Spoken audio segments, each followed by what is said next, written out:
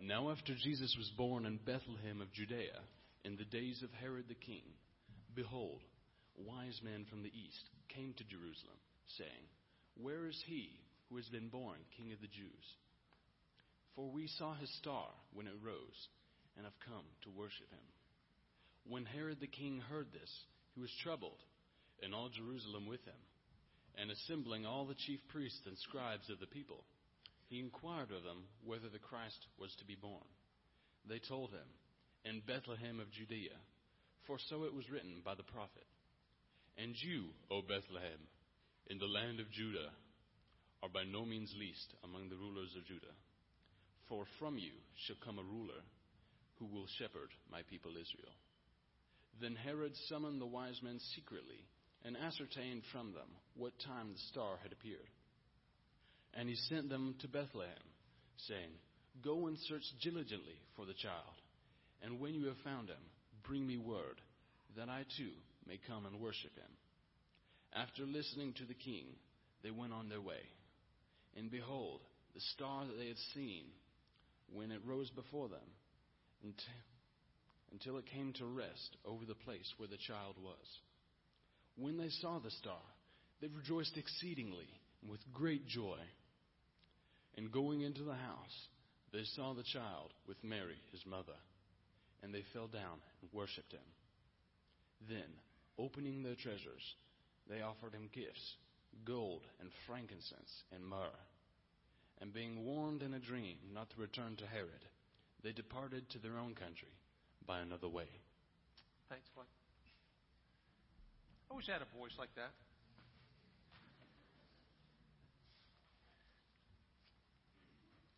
I don't know if I'm a big fan of C.S. Lewis, and we have read the Chronicles of Narnia through several times with our kids over the last 10 years or so. And in that first book, the first book is The Magician's Nephew, and it's a story about a novice sorcerer, the uncle, who finds or produces 3 rings. Those rings actually transport whoever's wearing them into another land. And in this particular case, into a land, initially a land that's destroyed, and then it takes them later on into the land of Narnia. And in that story, at the end of that story, you have the uncle and his nephew and a next-door neighbor all go to Narnia. This is Narnia before the creation. This is before Aslan actually creates Narnia. And it's interesting to see how there are different responses to Aslan. So Aslan obviously is a picture of who Jesus is. He's the lion. And in the children and in others, meeting him creates a couple of responses. One of great reverence and fear, in the sense of the lion is mighty and fearsome. Yet there's this drawing to him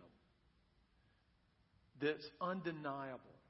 It's like gravity drawing these children to Aslan because of his heart. Yet in the uncle, whose aim is self-glory, who is the center of his own universe and cares very little about anyone else.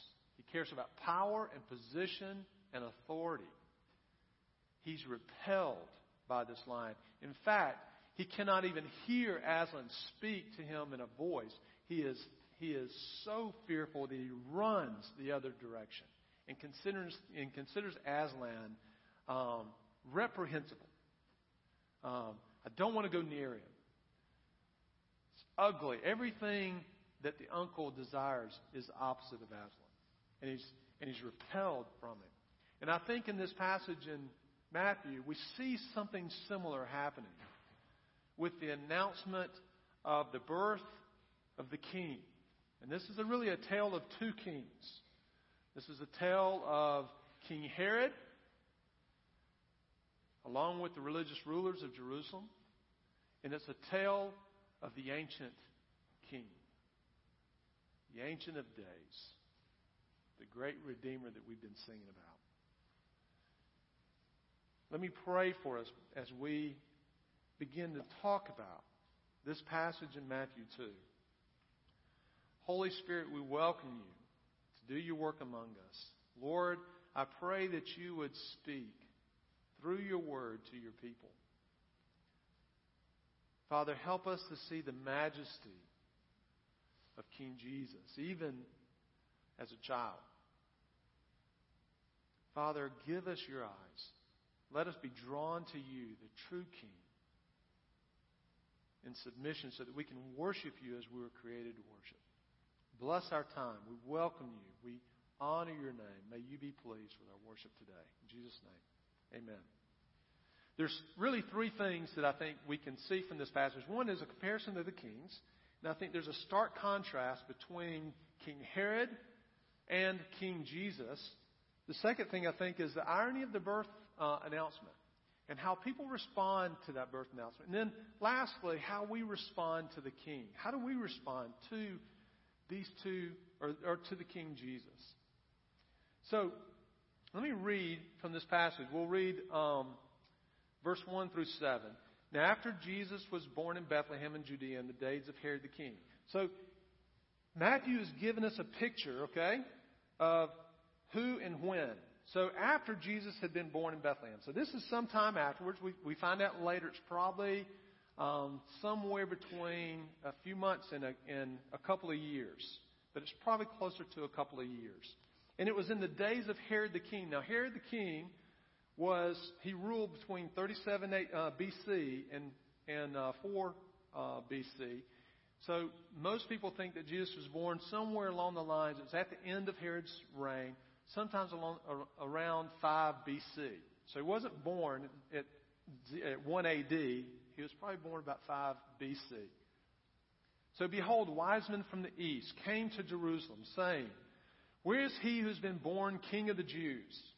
For we saw a star when it rose and have come to worship him." And when Herod the king heard this, he was troubled, and all Jerusalem with him. And assembling all the chief priests and the scribes of the people, he inquired of them where the Christ was to be born. And they told him, "In Bethlehem of Judea. For so it is written by the prophet, and you, O Bethlehem, in the land of Judah, are by no means least among the rulers of Judah. For from you shall come a ruler who will shepherd my people Israel." That's from Micah 5:2. And then Herod summoned the wise men secretly and ascertained from them what time the star had appeared. Now, so the scene here is we have these wise men. We don't know how many they are. We don't know if they're kings or not. They're just from the east, probably from Persia, which is present-day Iran, possibly Babylon, which is present-day Iraq. And so somehow, we don't even know how they made the connection between the star in which they saw and the connection between the star and the Messiah, or the King of the Jews. But somehow, they made that connection, and they began their journey. Now, we're talking about 600 to 1,000 miles. We're not talking across the street or even to Birmingham. We're talking on foot, or on horseback, or on donkey, or camel, however they made it, several hundred miles to come see this king that was born. And the only way they didn't know where, they just knew it was the King of the Jews' capital, or the lead city was Jerusalem. So they go to Jerusalem, and they begin to ask questions. Where's the King of the Jews born? Because we want to worship him. When news begins to make its way around the city, finally it makes its way to Herod. And it says when Herod hears this, he was troubled. Now, why would Herod be troubled? Why would this king, this ruler of Jerusalem, a religious people, looking for hundreds of years for the coming Messiah, why would he be troubled? And really that word troubled means to be fearful, to be frightened, to tremble, to be stirred up. Why would he be so upset at this incredible announcement that the people of Israel have been looking for centuries? It's because he considered himself the king of the Jews. It said that when Herod shivered Jerusalem quaked because of his great wrath. Herod, if we have to understand kind of where he came from, Herod was not really a Jew. He was born, his father was a Edomite, which is a kingdom south between the Dead Sea and the Red Sea. It was not a Jewish area until the Hasmonean dynasty that came and they conquered that part and essentially forced the people of that area to adopt Judaism. So his grandfather, his father adopted the faith. They were at best nominal and probably not even that, Jews. He, during the Hasmonean, there was if we remember Jewish history, there was a kingdom, then Babylon or Assyria came and took the northern kingdom and dispersed Jews throughout that empire. Later, the Babylonians came and conquered Judea and deported many Jews, including Daniel, to Babylon for 70 years. And they were brought back to the promised land. But throughout their history, from that point on, they've been ruled by outsiders, by various kingdoms, the Syrians, the Babylonians, then later the Greeks. And then about 160 A.D. or B.C., there was a Jewish rabbi, Mattathias, who rebelled against a leader who had sacrificed swine in the temple. And they could not take it any longer. And he and his sons led what was known as the Maccabean revolt. They were great heroes for the Jewish people. And it created the Hasmonean Empire, or the Hasmonean dynasty. And so this priest and his sons began to rule in Judea until 63 B.C. when Rome came and conquered Jerusalem and that area. And that's where Herod and his family began to pop up. His father was a civil servant. He advised under the Hasmonean rule. When the Romans came in, he was a great political thinker and shrewd political leader. He advised that they would welcome the Roman rulers and not try to resist them. Because of that, he found favor with the Romans. His son was appointed governor of Galilee. That's Herod, who we're talking about here. Herod later, during a civil war, fled Jerusalem, went to Rome, where he was friends with someone you might have heard of, Mark Antony. Began a relationship with him. Mark Antony made a plea to the Senate to make him king of the Jews, king of Judea. He came back with an army, and then he conquered in Jerusalem, and he became the king of the Jews. This non-Jewish, nominal Jew began to lead the people. He was a great builder. That's why they called him the Great. He built the great temple, the rebuilding of the temple. It was the largest religious structure in the world at the time. He built roads and bridges and aqueducts. He built the great seaport of Caesarea, named it after Octavian, the Caesar of Rome. It's considered one of the wonders of the world. He built Masada, that you've probably heard about later. So he was a great builder. But one other thing in which he's known for is his brutality. Because he was not a legitimate king of the Jews, he was always worried about someone taking his power.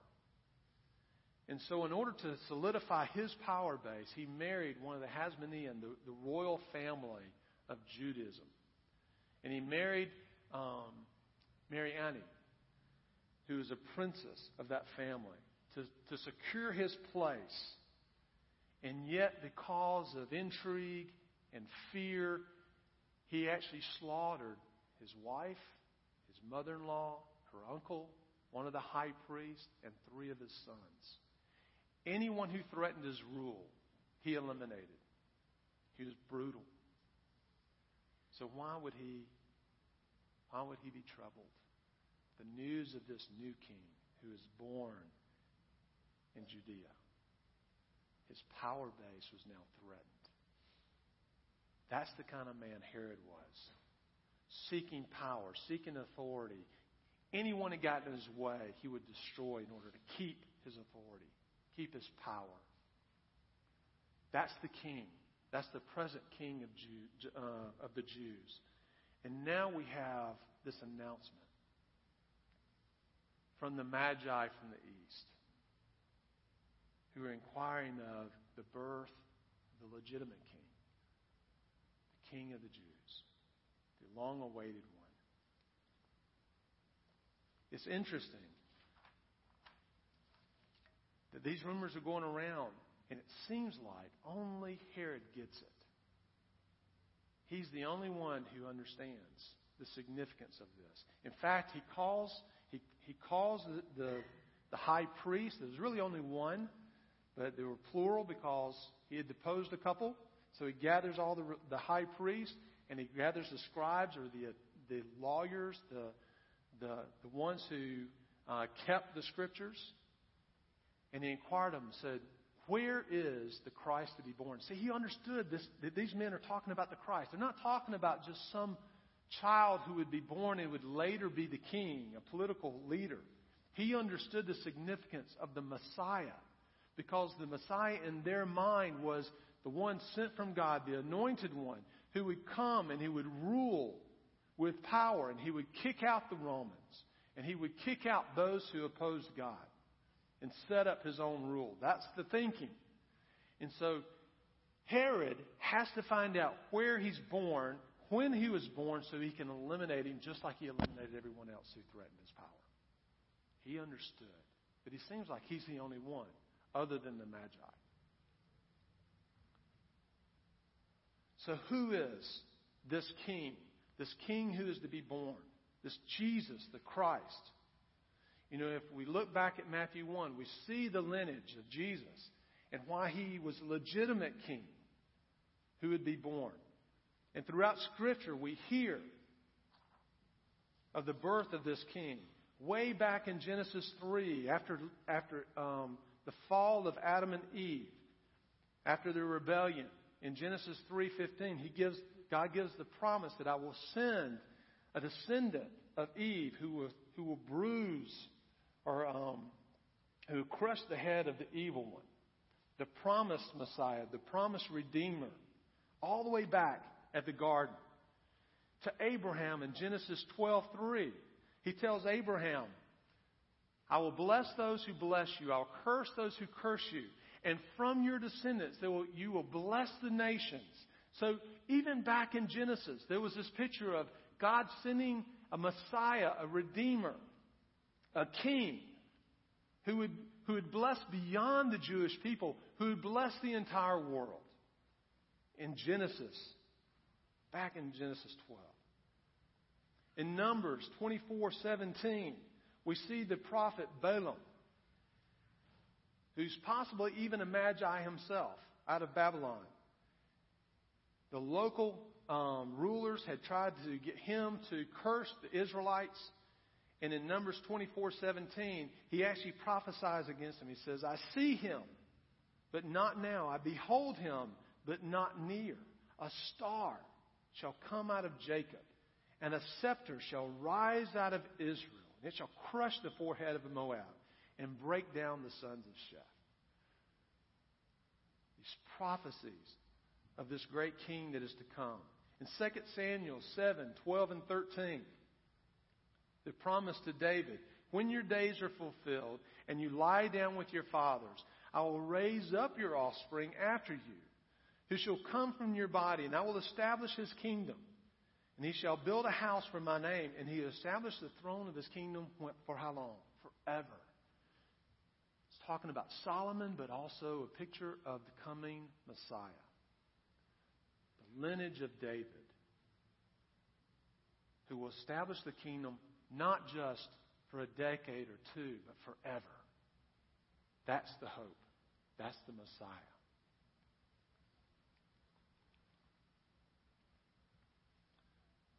We see in Micah 5:2 and 3 where He is to be born. It says, "But you, O Bethlehem, Ephrathah, who are too little to be among the clans of Judah, from you shall come forth for me one who is to be ruler in Israel, whose coming forth is from old, from ancient of days. Therefore He shall give them up until the time, and she who is in labor shall give birth. And the rest of His brothers shall return to the people of Israel, and He shall be their peace." He is the Messiah of peace. In Isaiah 7:14, Isaiah gives the prophecy of this Messiah when he says, "Therefore the Lord Himself shall give you a sign. Behold, the virgin shall conceive and bear a son, and you shall call His name Emmanuel." The great promise of God with us. So we see throughout the Old Testament this prophecy, this looking forward to the Messiah, this king that the Magi are coming to see. That's who they're looking for. But we also see who this Jesus is, this Messiah. And this is incredible. He is not only the child, and this is the incredible irony of the birth announcement, that God the Father uses the cosmos, He uses creation to announce the birth of the Creator. The one who is actually the Creator is the one that is being announced through creation, through the star. Jesus, the Creator and the Sustainer of the universe, the legitimate King. In John 1:1-4, it says, "In the beginning was the Word, and the Word was with God, and the Word was God. He was in the beginning with God, and all things were made through Him, and without Him was not anything that was made that was made. In Him was life, and the life was the light of men." Everything was made by Him, the Word. In Colossians 1:15-17, it says, "He is the image of the invisible God, the firstborn of all creation. For by Him all things were created in the heavens and on earth, visible and invisible, whether thrones or dominions or rulers or authorities. All things were created through Him and for Him. And He is before all things, and in Him all things hold together." Hebrews 1:3 says, "He is the radiance of the glory of God, the exact imprint of His nature, and He upholds the universe by the words of His power." That's the legitimate King. That's the King that the Magi are looking for. And Herod knows it. Herod is the fraud. And he knows it. He understands the implications. And he has to squelch it. Another comparison of these two kings in their character, the who.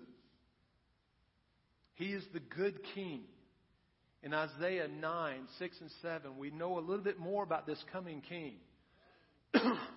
"For to us a child is born, to us a son is given, and the government shall be upon His shoulder, and His name shall be called Wonderful Counselor, Mighty God, Everlasting Father, Prince of Peace.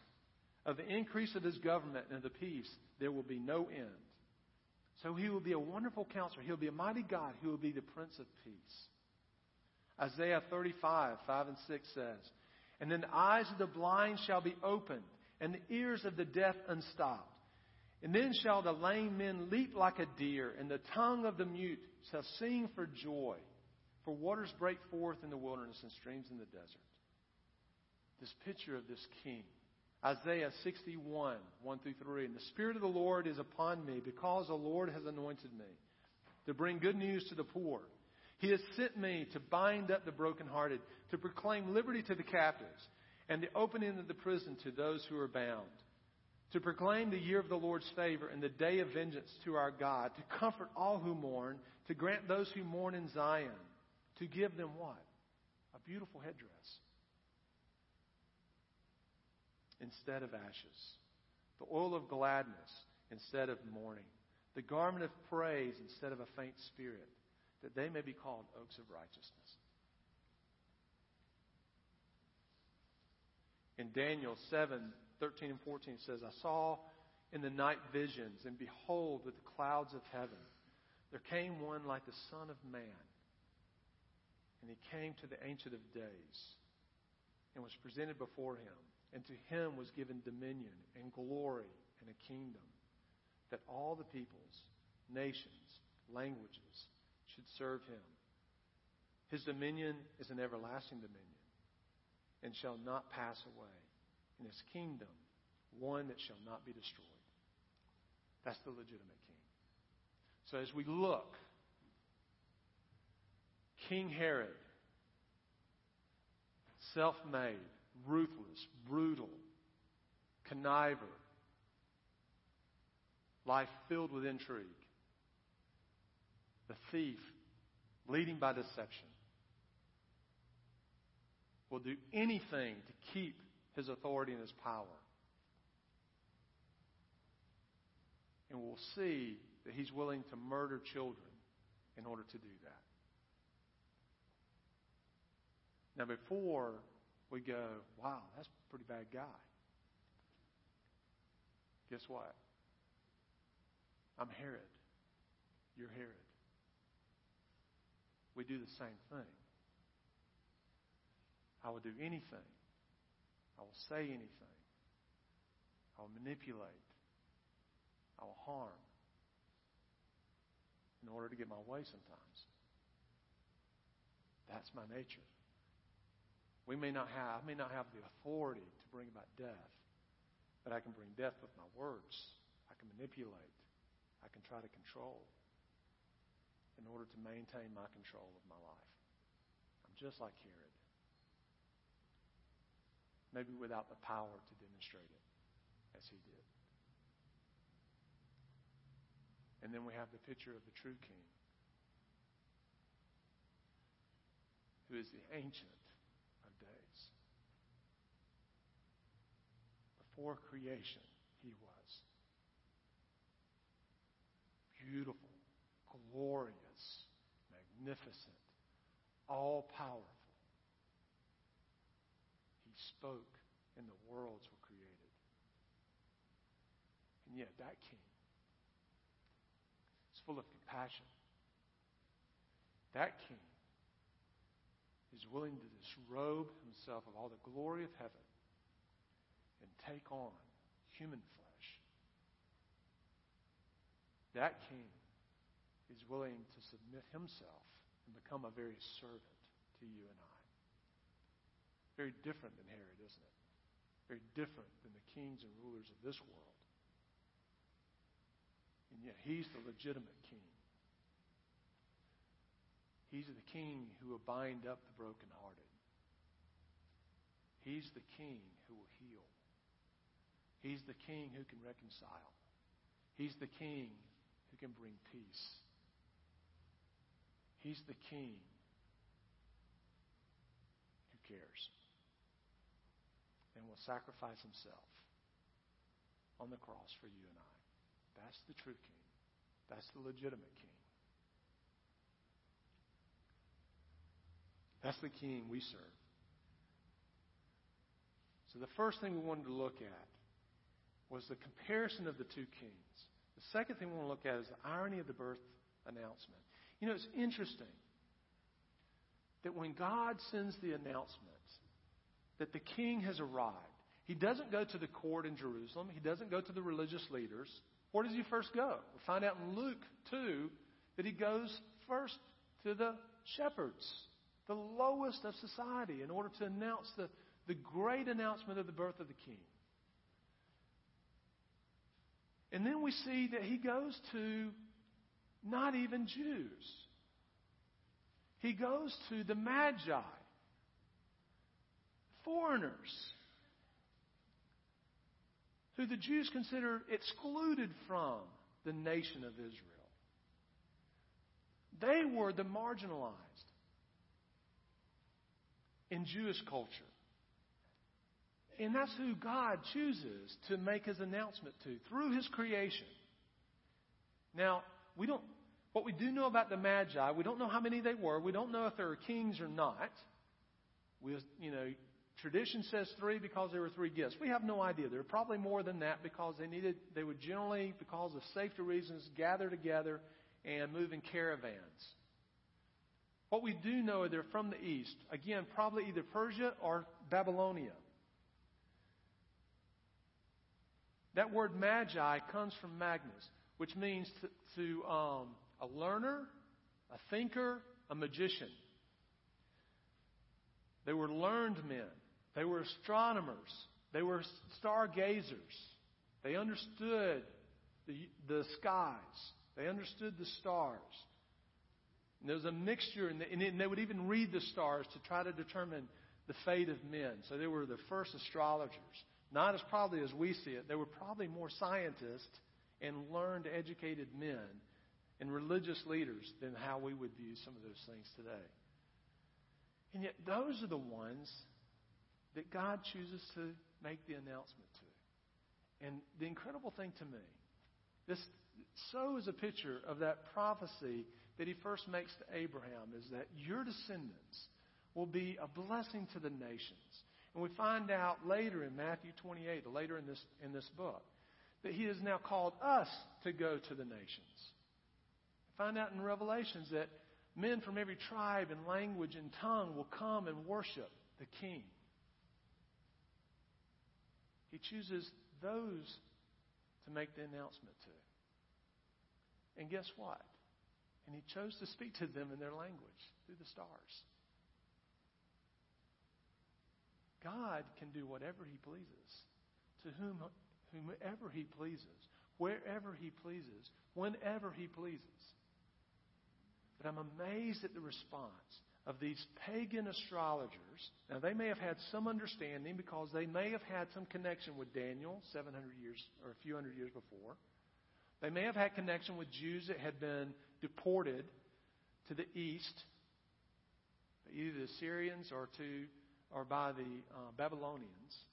So they may have had some understanding. We just don't know. Only thing we know is that these magi, these wise men, left their homes, traveled upwards to 2 years, several hundred miles, not even exactly knowing where they were going. To do what? They were moved by the greatness and the majesty of the Messiah. And they inquired of him. That's who they were. They were enamored by the King. Compare that to the Jewish leaders. The Jewish leaders should have heard the same rumors that Herod had heard. And when he gathered those religious leaders, the high priests and the scribes, he says, where is the Christ to be born? See, Herod understood it was the Christ. Where is he to be born? And they gave him the answer. And then it seems like they went about their business. We don't know for sure. But there was certainly not a stir. And they certainly didn't go to Bethlehem to seek the Messiah. It might have been for fear of Herod. It might have been for fear of the Romans. We don't know. All we know is they did not respond. The Magi responded.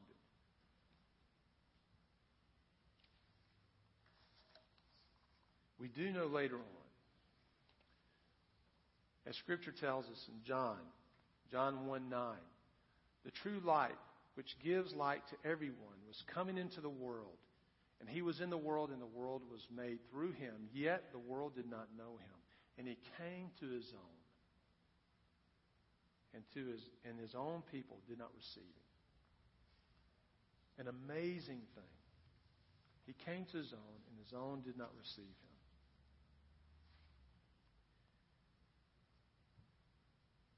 And in verse 9, after listening to the king, they went on their way, and behold, the star that they had seen when it arose went before him. Now, this is interesting because we don't really know what happened. Okay, stars usually don't go before people and settle down on a house. So we don't know if they saw a star in the east, and that was the sign, and they started heading to the capital of the Jews. and then the star reappears, or the light reappears and leads them, all we know is that God is working His magic and bringing these magi to Bethlehem. And it rose and went before them until it came to rest over the place where the child was. And when they saw the star, they what? They rejoiced. Now, get this. Look at the magnification of how he communicates this. They rejoiced exceedingly with great joy. They were delirious over this announcement. They were ecstatic because they found the king. You can almost see them, their pace quickening. The closer they make that 6 miles to Bethlehem, the closer they get, the quicker they step, the more they start talking to one another. We're almost there. And their hearts are filled with joy because they're about to meet the long-awaited one, the Ancient of Days. And going into the house, remember, this is not a manger now. Jesus is older. They come to the house and they saw the child with Mary, his mother. And they what? Guys, get this. Jerusalem was not New York City. Now, Judea was a crossroads of the ancient empires, but it was not a cosmopolitan center. This would be like New Yorkers, Persia was, Rome was, Judah was not. So you have these men who are coming from New York, learned men, significant men, going to a place that in the context of that world was fairly insignificant. It would be like guys from New York going to Montana or going to Tupelo, Mississippi. I hope we don't have anybody from Tupelo, Mississippi. They're going to the backwaters. And what do? They don't just curtsy. They don't just bow. They fall on their faces and they worship. These pagan astrologers are worshiping the Creator, who is a child. What a paradox.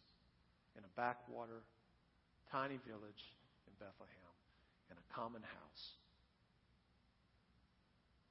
But they understood. They understood. And then opening their treasures, they offered him gifts, gold, which was the normal gift that you would give a king. Frankincense. That was an aromatic resin that they would use for the worship of the gods. And they give that as a gift. And myrrh. We don't know why they gave these things. But gold to a king, frankincense as an act of worship, and myrrh. Myrrh was a resin that they used in embalming. In the embalming process. We don't know if there's any significance that this Messiah would die. But those are the gifts they gave. And being warned in a dream not to return to Herod, they departed to their own country by another way. So we've seen a tale of two kings, a comparison of the two kings. We've seen the irony of the announcement. To those, it just doesn't make any sense. And yet, we see the response of those men. We see the response of Herod, and we see the response of the religious leaders. So the question that we have for you and I in 2016 is, how do we respond to the king? Do we respond to the king like Herod and see him as an affront to my own authority and my control of my life? Hold him at arm's bay and actually even rebellious, angry at him for having the audacity to claim lordship of me?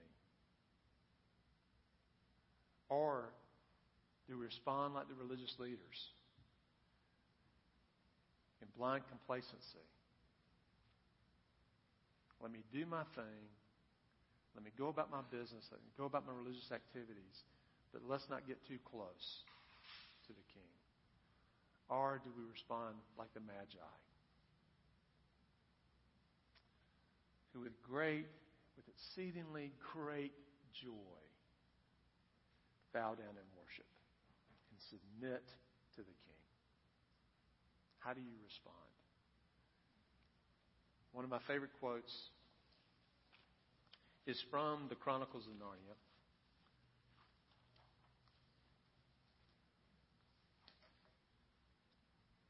And it's in the next book, The Lion, the Witch, and the Wardrobe. And these children are speaking to the beaver. And the children have not seen Aslan at this point. And the beaver's describing this lion. And and the beaver says, Aslan is a lion. They're asking who he is. Who is this Aslan? Aslan is a lion. The great lion. Ooh, said Susan. I thought he was a man. Is he quite safe? I shall feel rather nervous about meeting the lion. Safe? Mr. Beaver said. Who said anything about safe? Of course he isn't safe, but he's good. He's a king, I tell you. You and I are here today to worship the true King. This season is a celebration of the ancient King come in human flesh to accomplish the promises that he set forth thousands of years ago. Let us worship him well. Let us submit and yield to him well. May he fill us with exceedingly great joy, because we're his people and the sheep of his pasture. Let's pray. Father,